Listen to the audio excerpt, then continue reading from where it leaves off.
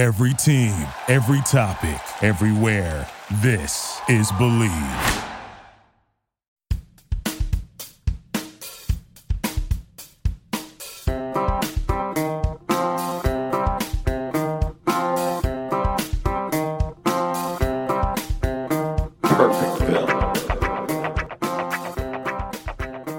Tell you how much I love this show and the citizens of Perfectville. Welcome to Perfectville. I am Sam Marcoux. He is Chris Cullen. This is the First Place podcast of your Miami Dolphins. And Chris, my gosh, T.R. Sears, our friend from the last episode 101, part 1 of the Draftermath. By the way, this is part 2 of the Draftermath. We're going to go through the tail end of the draft as well as all the undrafted free agents for the Miami Dolphins and some of the news that's come out since the draft has occurred.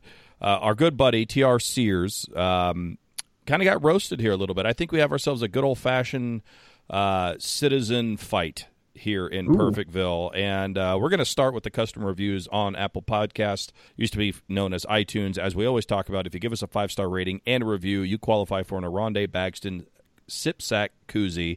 Let's start with the first one here, Chris. By the way, Chris, how are you doing?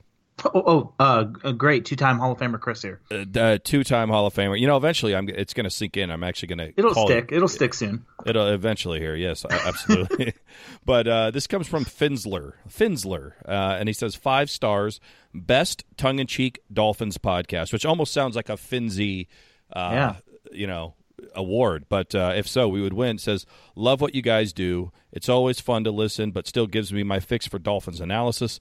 Keep up the good work. F the Jets, F Blomar, and most importantly, F T.R. Sears. Whoa. I need an Aronde Bagston. You guys are great. So, Finsler, you get 2 because that was hilarious. I was about to say that. We should send him 2. 1 for T.R. Sears for giving us 3 stars but shitting on us. Yeah. So, plus in honor of you being a 2-time Hall of Famer, we're giving out double koozies here to Finsler. So that's the first part of this. This is my entertainment for the week, folks. So Finsler sends that out. He blasts. Hold on. Let me give everybody a little bit of taste of the behind the scenes of Perfectville, if I could, Sam. Sure. Sam texted me earlier today, and it's a paragraph. And normally Sam's a one sentence guy. We both are to each other. It's just kind of like, hey, can you do a show? Yeah, cool. Let's do 9. Fine. That's it. Sam sends me a paragraph, and he's like, whoa, we've got some reviews shitting on T.R. Sears. This has been the greatest thing that's happened to me all week. So when he says this, it's not tongue-in-cheek, if I can take Finsler's review there and use it, but this really gets tickles our fancy, Sam and I, and it's just great to see this. It's so funny. Oh, I took the weekend off from comedy. I didn't have my kid in town. I didn't do jack shit this past weekend other than just kind of hang out. So this made my day, and when I saw this, and I was like, oh my God, I have to tell somebody. So of course I'm going to call Chris or text Chris in this manner and let him know. So we have the first one from Finsler, okay? That happens on May 6th. May 7th, we have a retort from Mr. T.R. Sears himself, who still has it at 3 stars, but he's updated his review. So I'm going to read the original review, and then I'm going to read the update. And look, nice. This Civil War, screw Marvel, screw DC. This is the Civil War that is capturing America's heart right now. The unrest inside of Perfectville with their citizens. So the original review from T.R. Sears. There is as much attempts to be humorous as there is talk about football. The Finzies episode was on the verge of horrible. There is some good stuff in here from time to time, but you have to put up with the sideshow to get any good information. It's probably about twice as long as it needs to be. That was the original, and we kind of agreed. We're like, well, yeah, the Finzies, if that's your first episode, it was hella long. It's not like that. Most of our shows are like 30 to 45 minutes, and we try to be humorous as we talk about the Dolphins. So clearly T.R. Sears got it. Just didn't really like the show, and we were kind of questioning, well, why would you give 3 stars and listen to the entire podcast if you didn't really like it? Well, flash forward to May 7th, the day after Finsler gave us that scathing review of the Jets, Omar Kelly, and T.R. Sears, and it says, update, and then in parentheses, after being called a douche, haha, which was actually from Chris Cullen. Yikes. Kudos to you all for commenting. 3 stars means it's okay. 1 star would be if you were horrible and no one should listen. 5 stars means it's great if you don't, and if you don't listen, you're an idiot. 3 means I'll keep listening and hope that your comedy classes pan out. The drafter math was much better. It didn't take me the better part of a week to listen to it, and there was some good info. Just like the Dolphins, you are stuck in mediocrity right now, but I have hopes you'll make a push towards good in the near future. Fantastic. Hey, so Sam told me not to read the response, the edit, the update from TR Sears. I gotta say, I literally just burst out laughing. As you can hear, that was fucking hilarious. Great burn. The comedy classes pay off by then. I'm glad you're sticking around for the long haul. We'll take your 3 stars, sir, and Sears, sir, and I hope we get funnier for you. That is hilarious. Is it weird that the guy who gave us the worst review in the history of the show is the guy I want to hang out with the most? Like, exactly. He's kind of not just kissing our ass for Sipsack. He actually wants. I mean, he obviously had a graded scale of what these stars mean. I guess he works for Apple Podcast and dilutes what each star means and the categories that each podcast should be in. So after he actually broke it down, 3 sounds about right for us, Sam. So I'm glad he gave it to us a little bit honestly, but that was fucking hilarious. I feel like I should send him a Sipsack koozie, but rip like 40% of it off the top and just send Maybe him send him a Sipsack douchebag. Oh, look at that. Look at that. We have a war, ladies and gentlemen, between Chris Cullen, Finsler, and TR Sears. It's Douchsack koozie. Well, we couldn't call it a Rondé Bagston if it was going to be a douchebag instead of a Sipsack. It would have to be like a Cutler bag, a Jay Cutler or something along those lines. Yeah. Well, I appreciate this. This is great. I like the 5 stars, but now I kind of just want to see all of our listeners fight with one another. That's like my new thing now. Well, and as you know, if you've listened to the show from early on, and Sam, I know you know, I started in radio as interning for Dan Le Batard's show. He is vehemently against any kind of good jobs and well dones. He doesn't want to hear it. He knows you don't mean it. It's so much bullshit. He used to hang up on callers. If they started a show with a pleasantry, he would hang up on you and drop the suey thing. So, I mean, it's just funny. That is right up our alley for comedy, and I love it. The self-deprivation humor side of things. So, TR Sears, I retract the douchebag. And like Sam said, I would like to have a beer with this guy if he's ever going to one of the away games we're going to. Jesus Christ, let's drop some pints. That sounds great. I feel like we'd go to a restaurant with this guy, though, and he would just start commentating on how the beer's too warm, it's too flat. This Alfredo's 3 stars. Do you know what that means in the dining world? It means you should finish your meal, but you shouldn't order seconds. Yeah, absolutely. I'm going to keep coming to eat here. Just hopefully the cooking classes pay off.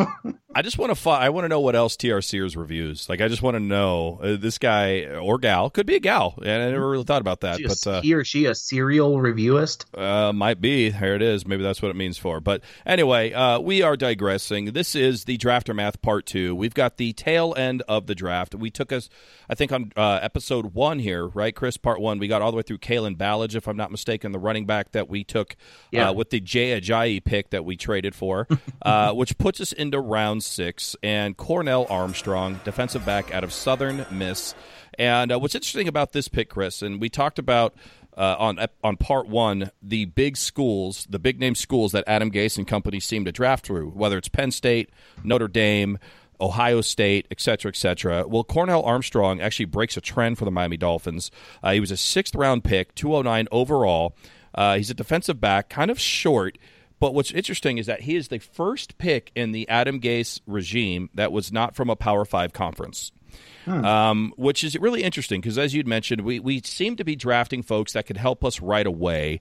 And this pick in particular, Cornell Armstrong, seems to fly in the face of that logic, which is interesting to me because what do they see in this kid that others don't if they have broken the trend of picking from a Power 5 conference and also get a guy who may not, let's be honest, see the field too often on defense here in 2018, 2019. Where do you see this kid fitting in, if at all, Chris, in our now all of a sudden crowded defensive backfield? I like the kid. I know he comes from a small school, but I hate bucking that because a lot of guys have. A lot of guys have been drafted later in draft rounds, and they put a chip on their shoulder and they do things that are far exceeding what we expect. According to Pro Football Focus, Armstrong allowed opposing quarterbacks 52.5 passer rating in 2017. When throwing into his coverage area, according to PFF, he also allowed 17 receptions on 46 targets. That's only like a 37% catch percentage. So, I mean, this guy's got some coverage skills. We see something in him late in the draft where we feel like there could be a boom or bust. We lost Michael Thomas. There's some guys with contract years coming up. If he has a chip on his shoulder, I've been following him on social media, Sam. He's excited. He's pumped to be a Dolphin. He's retweeting a lot of his teammates that are really just going to bat for him and saying that this guy is a steal. The Dolphins got a real home run with this kid. They might be a little biased because they're former teammates, but when you come out and put your neck out like that on social media where it never goes away, and you defend a teammate like that, I like him. I'm excited to see what he can do. If he can help on special teams, man, this could be a steal, and he can help us for a long time.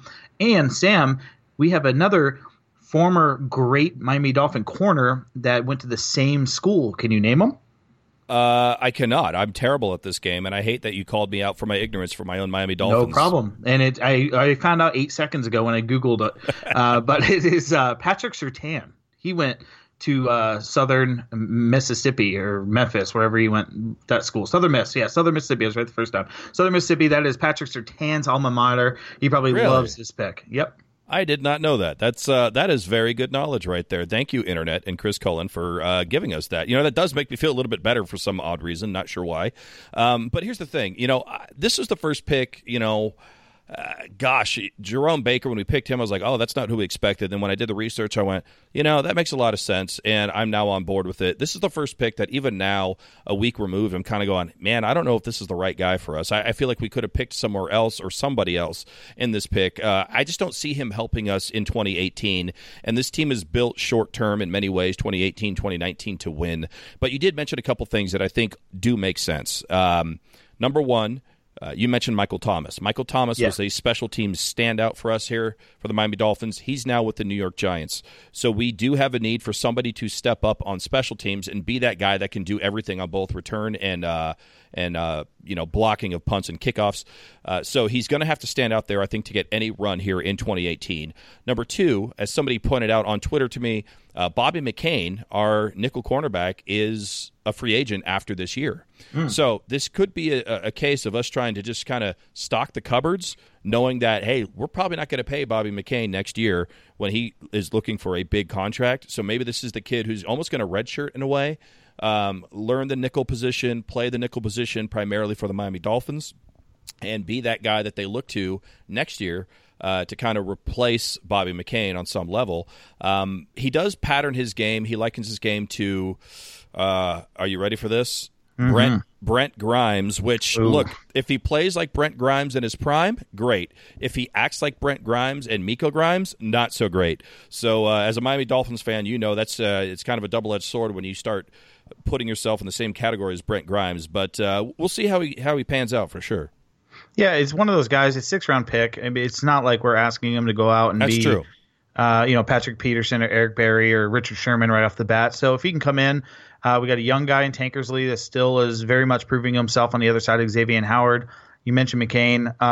We're getting Tony Lippett back, and of course we drafted Minkah Fitzpatrick. So as of now, we have a really deep, athletic defensive backfield, and it's been a long time since we've been able to say that. So if this guy can come in and help on special teams and have a chip on his shoulder and maybe help us down the line where we don't have to pay a lot of money for a guy like McCain and he can fill in right off the bat, it's a steal in the 6th round if that's the case. Well, and who knows with Tony Lippett as well, coming off an Achilles tear. I mean, that's a guy who was just starting to pick it up as a defensive back, wide receiver in college. And we have high hopes for Tony Lippett. We root for him. We love Tony Lippett here on the show. But you never know where he's going to be, whether it's physically or mentally, when it comes to that injury, and if he's going to trust himself or his body will trust himself to come back if he can have that athleticism. So, maybe it does make sense, like I said, to have somebody on the back end of this draft that you can put in there and say, hey, no harm, no foul, high ceiling, low risk, high reward type thing. Moving on, there is a guy that I do like. I love his name. I love his social media presence. He seems to have just a joy about himself of being with the Miami Dolphins. It's another Ohio linebacker, Chris, but this one is not Ohio State. This is just Ohio. Mr. Quentin Poling, linebacker in the 7th round. I just like this kid's attitude. This is a guy who seems to be happy to be there. Seems like he's going to play his heart out. One of those guys that you root for as a fan. And you go, that's the guy that I think most fans envision themselves to be. Maybe not the most athletic guy, maybe not the biggest guy, but a guy that if you were given the opportunity would play his heart out. Very Rudy-esque, this guy seems to be. He is an Ohio linebacker, not Ohio State, so he's going to have to learn to get along with Jerome Baker and Raekwon McMillan. But if he can make this team, again, he's going to have to do it on special teams, but if he can make this team, he's going to be a guy that I think a lot of folks are rooting for down the road. Yeah, it's a guy that everybody falls in love with, like the Mike Holes. What's the guy we got from with Mike Hole? I forgot who he was. A Texas Christian or Texas Tech linebacker. I think he was starting for some random team now. We also had the guy from Iowa. AJ Eads. I mean, somebody like that like is kind of a mid to late round linebacker that can help us on special teams, maybe fill in appropriately if we need him to, like a Chase Allen or something like that if there's injuries. So I think the coolest thing with this guy is following him on social media, like you alluded to, seeing how excited he is to be a Miami Dolphin. He's tweeting videos of him being in Miami on vacation and how he's been here before and he loved it, and he's just super excited. So sign me up as a fan. I'm rooting for him in the preseason and to see what he can do with the late round guys and see if he can help us. Hey, he's definitely got a linebacker name. You know, I always thought the best linebacker name out there was Bryce Pop. I just loved it because it's kind of like the sound you make when you hit somebody is that pop, even though it's spelled differently. We have some killer names. You know, it's something that you and I talked about off the air before here, Chris. Yeah. But this draft produced some of the best names that you can possibly have between Quentin Poling, Kalen Ballage. Then you also have Mike Gesicki and Minkah Fitzpatrick. These are some outstanding football names, in my opinion. Oh, great names. And it's one of those things, again, going back to me working on the Dan Le Batard show, we'd probably make an entire episode just based on the cool names that we have on our roster, bringing in the older guys like Wake and, Rashad Jones. That's such a crazy name. Seriously, but Ndamukong Suh, when we had him, of course, fit that bill. So it just this whole draft class from top to bottom, most of them have crazy or just funny, different, not your standard Tom Jones names. Yeah, we say that. We even, Durham Smythe. We even have the English version of Smith in there, which is fantastic. But you're right, most, not all, because we are going to get to the last pick of the Miami Dolphins draft, and that is, of course, the most basic milquetoast name ever. And, of course, he's a kicker. We're talking about, of course, Mr. Jason Sanders, who I believe is the name of my accountant and my road manager when I'm on the tour for comedy. Jason Sanders. I mean, talk about not standing out in a crowd. What? Jason Sanders does not fit the bill. He's a former Lobo, a New Mexico kicker. Not very accurate, but seems to have a strong leg, look, I don't know what's better if you have to pick one or the other. Do you want somebody who's accurate, or do you want somebody who can potentially kick the ball 65 yards and win a game without having to score a touchdown? I'm not sure. Obviously, the best of both worlds would be best, but I don't know if we have that with Jason Sanders. What are your thoughts on drafting a kicker just in general? Granted, it was a late 7th-round pick. I'm okay with that. What are your thoughts on Jason Sanders, Chris? Well, two things. One is I find it very odd that we passed on the kid from Florida. Yeah. They were doing national coverage on him on Good Morning Football before the third day of the draft. They had been talking about him a lot. I know Darren Rizzi met with him personally, one of our local visits, or 30 that we get. It's odd to me that we passed on him. I don't know if Darren Rizzi saw something or found something that he just didn't click for him. Maybe his coaching style or the way he takes to coaching maybe didn't fit his style of what he wanted to bring in. As we all know, we needed a kicker. We have none, as we lost Cody Parkey to the Chicago Bears. But one thing, Sam, you asked, what's more important, power or accuracy? And I go back to Blair Walsh, who was the Minnesota Vikings kicker, and before Justin Tucker really was one of the well-known better kickers in the league, and he went out there and missed a game-winning field goal against the Seahawks in the playoffs from like 5 yards away. I mean, like literally it was like on the 5-yard line, can't miss it. And I'm going to boil this down to two things. Accuracy is very important, of course, but so is big game moments. Mm-hmm. And when you play at New Mexico for the Lobos, as opposed to the Florida Gators in the swamp with six figures of of fans there, 100,000 fans, if I should say. They're in the swamp cheering, or you're going to Georgia, to Alabama, to Tennessee, these huge stadiums, high-pressure games where national championships and playoff opportunities are on the line, and he's making kicks and nailing them. I don't know. Like, is the New Mexico Lobo kicker going to go out there when we're playing the Patriots on the playoff games on the line? He has to make a 45-yarder, not a chip shot, but not a hard kick. Is he going to have the ice in his veins to do it? I guess I trust Darren Rizzi that made the right decision, but man, I don't know about passing on the Florida kicker for him. What say you? Yeah, I mean, look, I'm a Florida Gator fan, so all you UM people can shove it, but Eddie Pinheiro was a guy that I was rooting for. But the last time we got a kicker out of Florida, his name was Caleb Sturgis. And he was not good for us. Now, granted, you look forward, and I believe he's actually got a Super Bowl ring now, but that's not the point. I mean, the point is, I think at this we have shown that we like big conference teams and players that came through a big conference, and Eddie Pinheiro was there. But we're not the only team that passed on him through 7 rounds. Every other team did as well. He actually signed as an undrafted free agent with the Raiders, if I'm not mistaken. So look, there's something with Eddie Pinheiro's game that no one liked, at least not enough to draft. But look, Jason Sanders isn't our kicker necessarily. He's going to have competition because, again, he was a late-round draft pick. In fact, he was our last draft pick here in 2018, but he wasn't the last person to come onto the Miami Dolphins. He wasn't even the last kicker to come onto the Miami Dolphins because as soon as the draft ends, Chris, you know exactly what happens. Everyone gets on the phone, even before the draft is over, gets on the phones and starts calling all these rookies that they think are not going to be drafted and say, hey, if and when you don't get drafted, sign with us. And kind of that free agent frenzy of undrafted rookie free agents happens the second the draft ends. And the Miami Dolphins wasted no time in adding another kicker through the undrafted free agency process in Mr. Greg Joseph, yet another just basic bland name for a kicker out of FAU. So he signs with the Dolphins as well. And we now have ourselves, much like the citizens of Perfectville fighting amongst themselves, we now have ourselves a kicking competition between Greg Joseph and Jason Sanders. Yeah, I don't know if it's FAU or FIU. I don't think it matters because it's the same thing. New Mexico, FIU. I mean, standard name. The competition's between two guys, hopefully.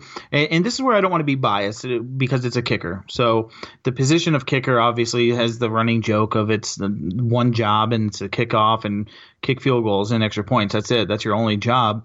You don't have to really be in shape. You don't have to be in condition, whatever. But I'll use the same tactic as I did for Armstrong. I'm going to say that maybe these two guys have a chip on their shoulder, Sam. Maybe they're excited.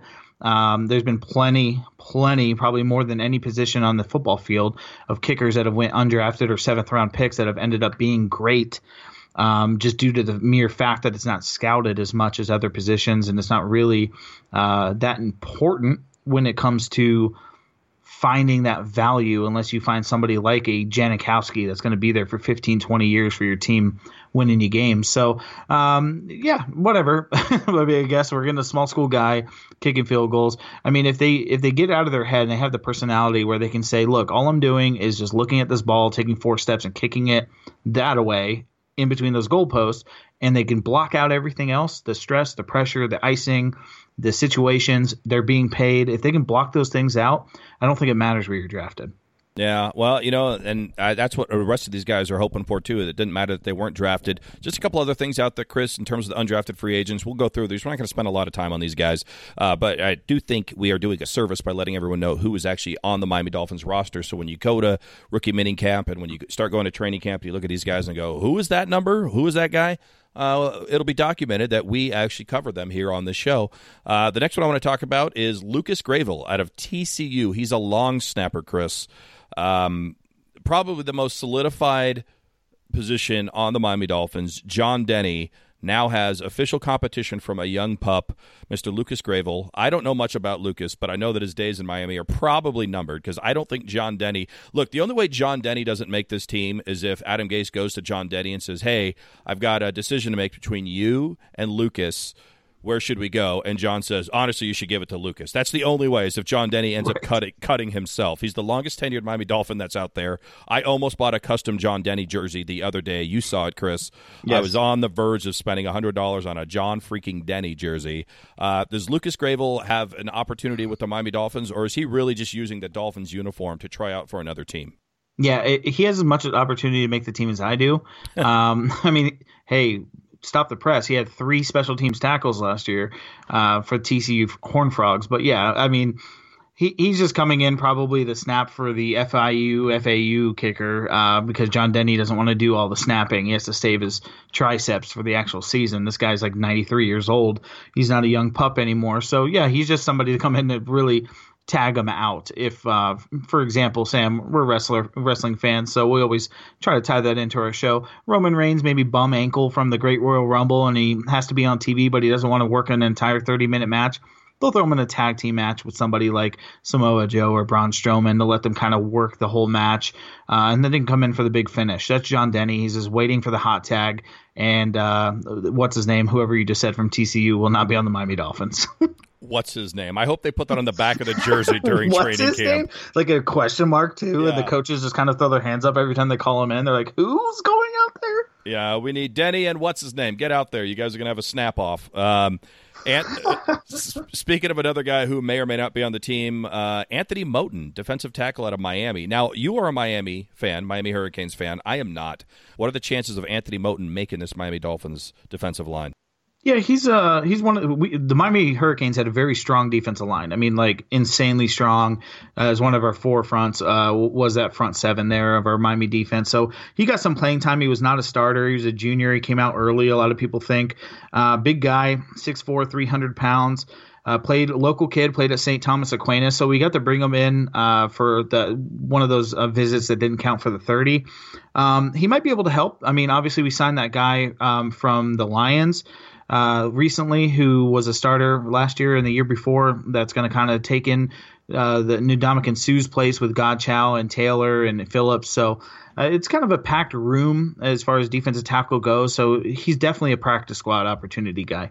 Now, speaking of another guy who's got an uphill battle, Mr. Jalen Davis, cornerback out of Utah State. I actually saw some people online, Chris, saying that this might be the best prospect of our undrafted free agents. He's a small guy. He's like 5'9", but the guy plays well above his height. I don't think he's got a snowball's chance in hell of actually cracking this lineup in terms of making the active roster, but I do think this is a guy, again, when you look at maybe a year or two down the road and trying to restock the cupboards, having this guy in your meeting room, on your practice field, and just knowing who he is and having tape, so to speak, of who he is somebody you might be able to tap down the road and say, hey, Jalen Davis, you're not doing much. We got an opening. Why don't you come play for us for a little bit? Yeah, 5'10", 185, played in the Mountain West for Utah State. This is a guy that before the draft, Sam, I found a cool little thing online where the Washington Redskins, there is a forum, almost like a Finn's Heaven type place. Really, there was a guy that wrote for them that was really wanting them to take this guy in the 5th round. Because he is the All-American corner that no one is talking about. He's a California high school kid that didn't get a lot of offers, as we know, Sam, and anybody that really pays attention to football. When you play high school football in Florida or California or Texas, the cream rises to the top, but man, there's a lot of cream. I mean, there is just a lot of great football players coming out of those states, so it's very easy to be unnoticed or passed by when you should have been if you were like playing in somewhere like like a Virginia or a Wyoming. Maybe you'd be noticed a little bit more as that same player, the same stats, the same type of highlights. But you won't get noticed in California because, Jesus Christ, I mean, like the greatest players are coming from those states. So he's a big-name kid out of high school that really did well for where he was and went to Utah State. He is small, but he has a good twitch. He's got ball skills. He can really go up and get it. This is somebody to watch. Sam, I'm calling it right now as an undrafted free agent, just doing my research very minimally as we do here at Perfectville on these undrafted guys. Jalen Davis is one of those guys that I think will be a fan favorite in preseason games and will be a fringe roster situation spot right towards the very end of cutdown day. I really think he's going to be right there. Everybody's going to be hoping that he takes a spot, but I think you hit the nail on the head where I don't know if we have a spot for him, and it's not anything against him. We just are oddly deep at defensive back now all of a sudden. Yeah, look at you with your 3-star review of Jalen Davis there. Good job. We're not just all tongue-in-cheek. And speaking of a lot of cream, there's got to be a lot of cream at Florida Atlantic University, because not only did we add Greg Joseph, their kicker, we also brought in their running back, Buddy Howell, which to me sounds like a guy who's destined for failure, because you can't be a running back and have your first name be Buddy. That's not intimidating at all. That's a guy that, he's your buddy. He's your pal. He's your friend. So he might be liked in the locker room, but I don't think he's going to be liked on the field by the fans. Buddy Howell, what are your thoughts on a second undrafted free agent from FAU, Mr. Buddy Howell? Well, I'm going to go ahead and defend Buddy for a second because he's a good guy, and he's another local kid. By the way, this is the second of three that you mentioned of undrafted free agents that are local South Florida kids that went to high school and played down there in college as well. But his real name is actually Gregory, so Greg, but Buddy's the nickname, and he's a junior. But he majored in business management and accounting, so he's a smart kid for a running back. I'd love to take him on the team. And really cool, Sam, I'm going to go ahead and call it now, that he's going to do some fun things for us. He has some speed, some size, 6'1", 215, big, bulky running back, South Florida kid with awesome dreadlocks. So everybody loves the dreadlocks. Yeah, I feel like he makes bad decisions, though, because when your name is Gregory, I agree that you should probably get a nickname because that's a terrible name. But the only name worse than that is Buddy. Like, who decides that they're going to name him? Hey, Buddy. Like, well, yeah, Pauly Shore is your best friend? I don't Maybe understand. He's trying to sleep everybody off. They're like, his name's Buddy. How hard can he be to tackle? And then he runs you over. That's reverse psychology, Sam. Yeah, maybe, but I always think of that old cartoon from or not cartoon, but commercial from the 80s about that little kid with his My Buddy and Me. My buddy, my buddy, my buddy. That might be his theme song. Blonde hair, blue hat, the overalls. I had one. You just admitted to that? Yeah, I mean, they're like the Cabbage Patch dolls of the 80s. I had those. Okay, but Cabbage Patch dolls were for girls, Chris. You're not supposed to admit right, that you had them. My buddies are for boys. That's what I had. And then I graduated to I think they were almost called like Wrestle Buddies, and it was like Macho Man and Hulk Hogan. They made noises when you bent their arms, but they also doubled as pillows. So it was like a fucking win-win. Okay, but my God. All right, TR sorry that I'm not sorry. I was a kid. Yeah, TR Sears has a point. You still have the Wrestle Buddy. It's on your. I can see it. I'm watching the video right now. A lot of money. Yeah, until Hogan dropped the N-word, then now it's worth nothing. That's a good point. And what you gonna do when Hulkamania and the largest arms in the world run wild on you? Oh, boy. Well, speaking of things that are hoping to be worth some money someday, linebacker out of Michigan, Mike McCray. This seems like a pick to help Stephen Ross sleep at night. But this guy actually played pretty well last year. I think he's a sleeper to make this team. 79 tackles, 11 for loss, 4.5 sacks in his last season at Michigan. Pretty much a two-down back, in my opinion, as well as others. But I like this guy. He's big. He can hit. He can get downhill in a hurry. And he has an opportunity here, Chris, I think, especially with our lighter, smaller linebackers, to fill a need as somebody who's big and can hit and, a little bit lumbering. But this is a guy that a lot of people thought was going to get drafted. He did not get drafted, and he decided to sign with us. So welcome aboard, Mike McCray. Yeah, smart on his part to sign with us. I think it's one of those things where you don't get drafted. You kind of get the pick of the litter of the people that are offering you, and you look at the roster and you say, hey, where can I maybe get a job? And he looks at the Miami Dolphins, and he's looking directly at Chase Allen and Mike Hull, and he's saying, I can be better than one of those two guys. Yep. That's what he's doing. That's what he's trying to do. He's 6'1", 243, 32-inch arms. Guy had a prospect grade of 5.36 on NFL.com pre-grade as a 5th to 7th round draft pick. He obviously went undrafted, 4.7, slower than he wanted. But sometimes, Sam, and I can speak as a former linebacker, these straight line 40 speeds aren't exactly what you want to go for. You want to go for the short 20-yard burst, 10-yard burst, cone drills, things like that. That's where they make their money, is these guys that need to make quick decisions, fill holes, and make tackles for losses. So as a middle linebacker, he is aiming for Chase Allen and Mike Hull's job. Those two guys need to be on notice. Yeah, anytime your defensive player is running 40 yards straight, it's not a good thing. There's a problem. You know what I mean? So you can almost throw that stat right out the window. I understand they're using it as like a baseline and for metrics and things of that nature, but a 40-yard dash on a linebacker, I'm not worried about it. I maybe the first 10 yards. That might be what I'm looking for. Yeah, especially an inside linebacker. Exactly. At least the outside linebacker might be going to get a sweep or something or a screenplay, but inside linebacker, you want him downhill within like a 5 to 10-yard box to make a play. Yeah, absolutely. Well, speaking of somebody inside, this guy would actually play outside on the line. Claudie Mathieu from Notre Dame College. Now, that's not Notre Dame like you were thinking of. This is Notre Dame out of Ohio. There's something about defensive people in Ohio. I swear to God, did our defensive coordinator only get college games from Ohio? He just loves these Ohio defenders. But 58 tackles, 14.5 for loss, 8.5 sacks last year. Again, continuing the trend of a good name. Claudie Mathieu is a name that I almost expect to hear for a poodle, not necessarily a defensive end, but I love the fact that he's here and he's got a cool name. What do you got on Claudie Mathieu? A two-time first team All MEC, second team as a sophomore. This guy is 6'6", 250, Sam.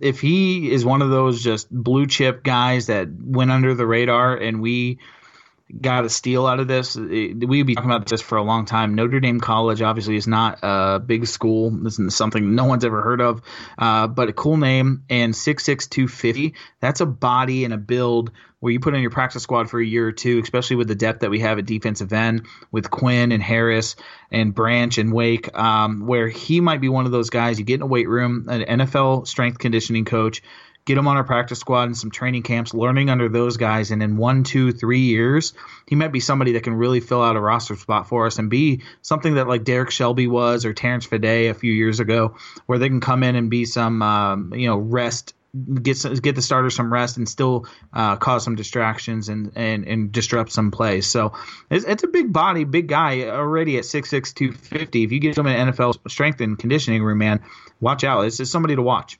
Yeah, I agree. And one of the things the Miami Dolphins have done, and it doesn't matter who's in charge in terms of the front office, they've always been able to develop defensive ends and defensive tackles seemingly out of nowhere for those rotational pieces like you just mentioned. So keep an eye on him. That's a guy that I think actually might have a shot here down the road. Excuse me. Another guy to maybe keep an eye on is defensive tackle Jamius Pittman. 13 sacks, 23.5 tackles for loss in his college career at UCF. UCF is actually an underrated program for football. I don't know much about this guy, but again, when it comes to rotational pieces, we are looking to replace a big guy in Ndamukong Suh. We might have to do it with many, many people, many bodies that are rotating in and out of there. This might be a guy that sticks on the practice squad for a while and can develop over time. You got anything on Mr. Pittman? Not much. I mean, UCF, another Florida kid. This is somebody, like you said, you got to get these guys out there and see if they can play. Godchow and Taylor, these guys weren't first-round picks. I mean, you get them out there and somebody had questions on them and things like that. There's a reason they fell. UCF was just constantly undervalued as a team last year. And you look at Shaquem Griffin, who had one hand, of course, but he was also just a dominant player, and he fell very late in the draft. And a lot of that is because they played smaller schools at UCF. They're playing North Texas and FAU and FIU and things like that. So this guy can definitely be somebody that's a Florida kid at UCF, and he's from Georgia in high school. So yeah, bring him into the practice squad and let him push somebody and see if they can light a fire under them, which is a win-win, or they make the roster. Absolutely. We got a couple more here. David Steinmetz, offensive line out of Purdue. I don't know much about him, but actually heard some people online talking about him, saying he actually is a very real prospect for the Miami Dolphins. You can never have enough good linemen. We've learned that year in, year out when it comes to the Miami Dolphins. What are your thoughts on David Steinmetz? Has he got a shot for us here? Ringing endorsement from Chris Cullen on David Steinmetz. Moving on. I don't blame you, Chris. I did some research on David Steinmetz, and all I've been able to find out is that he's 6'8" and 310 pounds. Like, nobody's even – I don't even think his coach knew that he was on the team for his college that he played for over there in Purdue. So we obviously don't have high hopes for him. Quincy Redmond, edge, Fairmont State. Now, this is an interesting thing. I've noticed this here, Chris, this year when it comes to college, is that used to have defensive ends and then outside linebackers, and then you had the hybrid DE/OLB, but now they're just called edge, like edge rushers. That is the position that they play now, kind of depending on if they're in a 4-3 or a 3-4. Quincy Redmond, I believe he had 17 sacks in his career at Fairmont State, wherever the hell that is. I don't know what state Fairmont State is in, but it's nowhere near Perfectville. What are your thoughts on Quincy Redmond, if any? Yeah, the only thing I got on this kid is that the one time he actually played a good amount of games was in 2016, his junior year. He played 12 games, and that's when he stood out. He had 14 tackles for loss and 10.5 sacks. Before that, he obviously didn't play too much, probably as a freshman and a sophomore, only 1 sack and 3.5 sacks as a freshman and sophomore respectively, and only 2 sacks in 6 games played as a senior. So obviously an injury or something stood out. Small school kid, but it's one of those just, bring him in, see if he can push somebody's buttons. And like you said, an edge rusher, guys like these, you want to bring in and see if these hybrids can do something. They can be fast, they can be quick, they can be disruptive, and maybe just play with a motor that you want from somebody, even just to help in preseason. They're things that get really deep in the NFL, Sam. With preseason, say you really want to see a defensive tackle and what he can do with somebody with a motor, a defensive end that can maybe eat up double team. You'll get a guy like this that maybe just has this crazy motor that's pretty fast, quick off the ball, and it's going to force a double team in the third, fourth quarter of a fourth preseason game. And you're not even looking at him. Like, you're not even worried about that guy. You just want him to eat that double team to see what this defensive tackle that's a fringe roster guy, what's he going to do? Is he going to be able to beat a one-on-one? Is he going to be able to get back there? And that's a do or die of making an actual roster spot. So you get these guys that can really fill in and still put pressure on the quarterback. For the defensive backs also, pressure on the quarterback late in the preseason to really do some more scouting deep down. Yeah, we're talking about undrafted free agents. Obviously, we already talked about the draft picks here on the Drafter Math Part 2 here on Perfectville. So you're right. You take a flyer on a kid, and like you said, maybe use him to see how people next to him react if you're really looking at somebody else. Two more guys here, Chris. One more here on offense. Connor Hilland, guard out of William & Mary. I heard some people say that this is the best prospect that we have in terms of undrafted free agents, and then hear others say that, hey, he's a powerful guy, but he's really slow. He can't pull. Something about a guard that can't pull doesn't sound very appealing to me.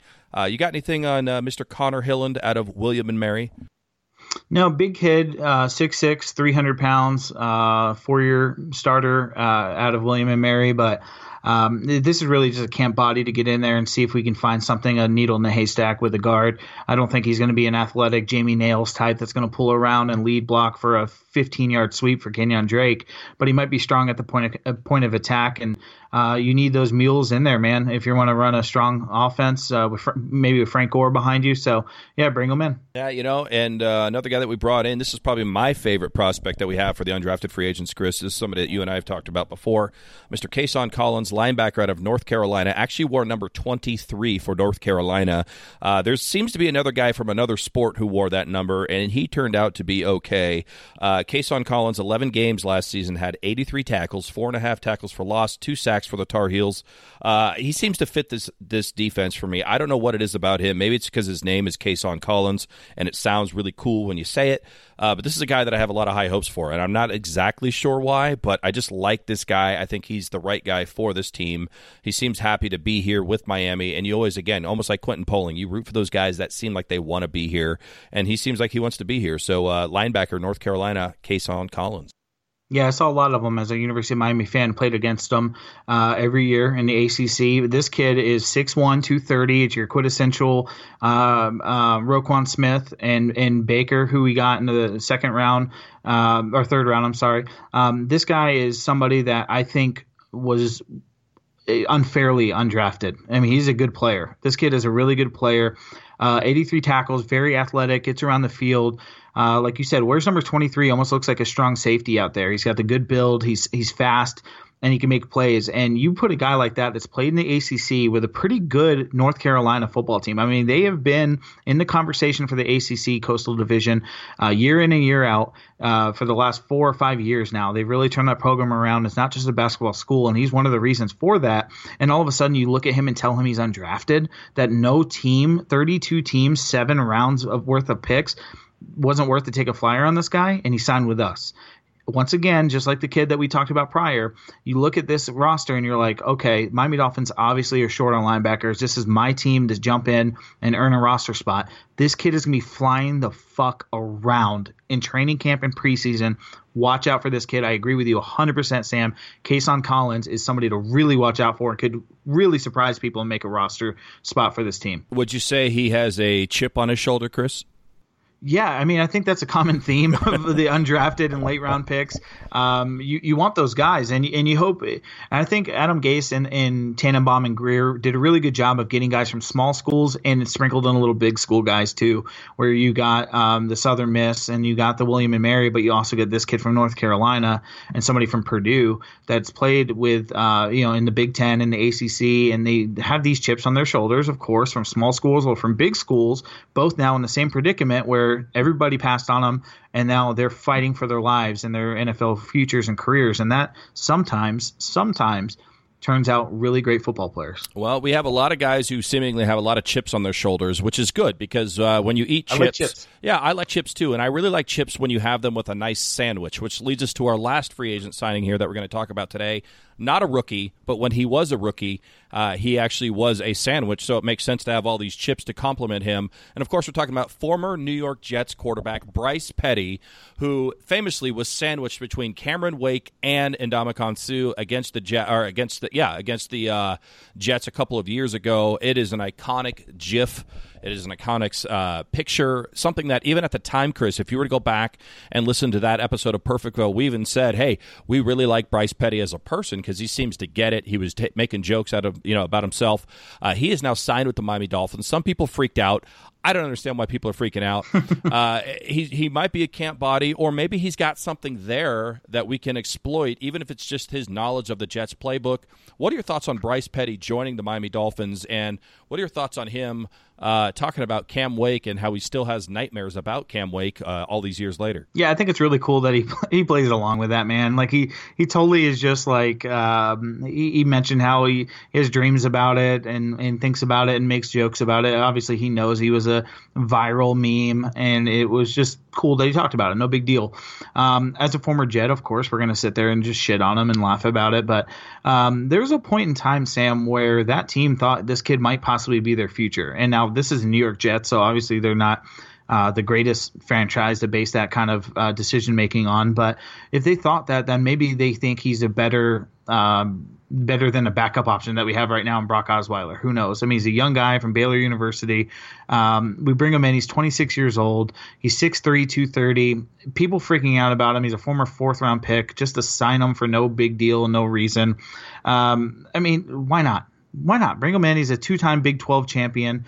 I would bring this kid in, just see what he can do, seeing if he can sling it. If Adam Gase is the quarterback whisperer, as we really think, maybe he's the future Ryan Tannehill backup for the rest of his career.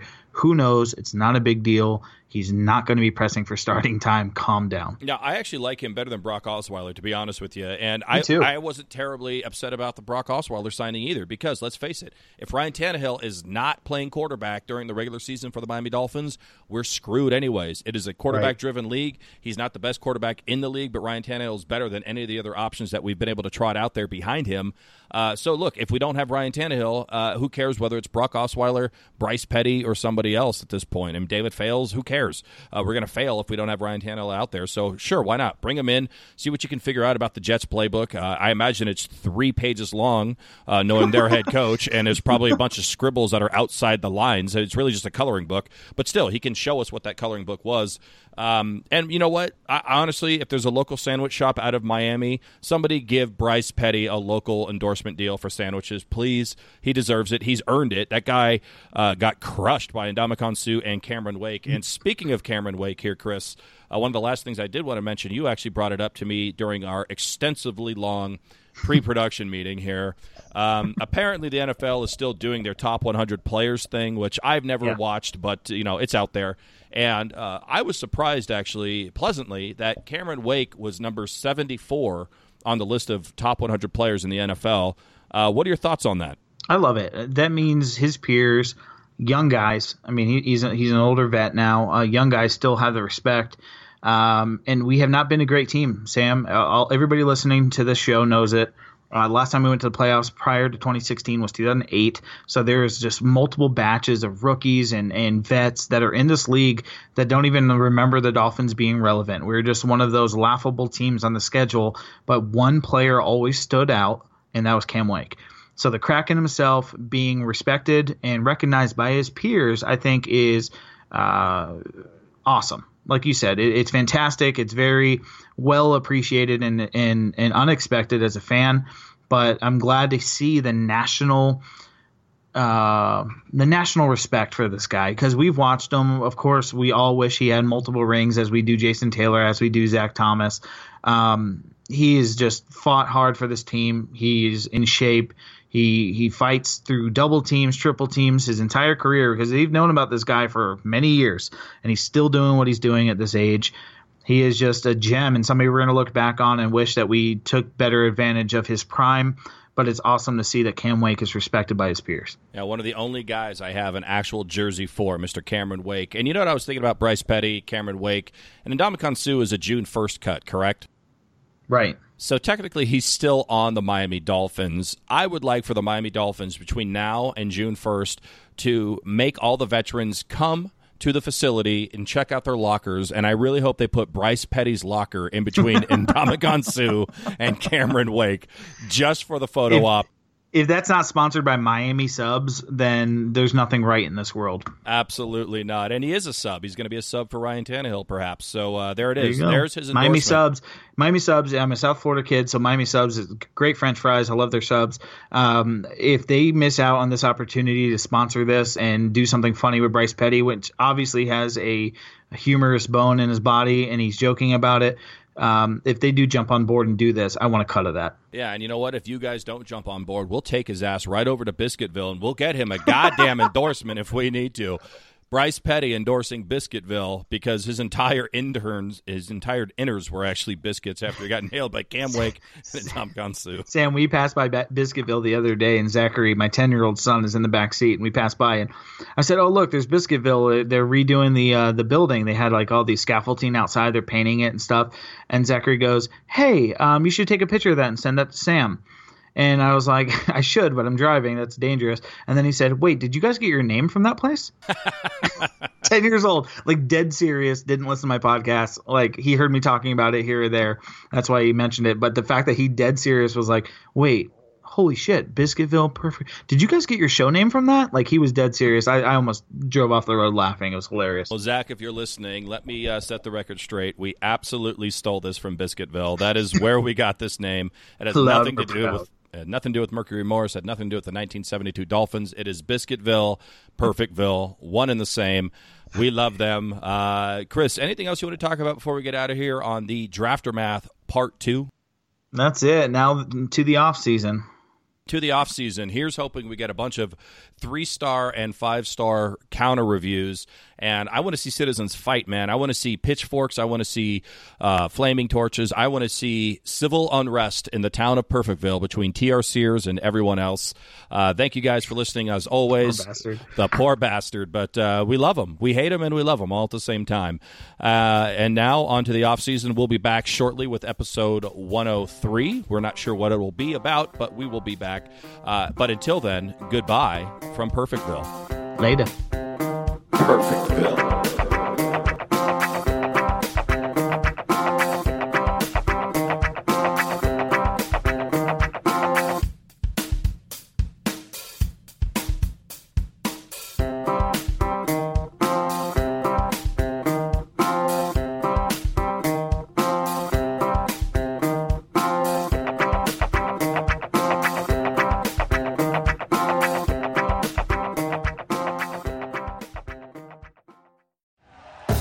Thank you for listening to Believe.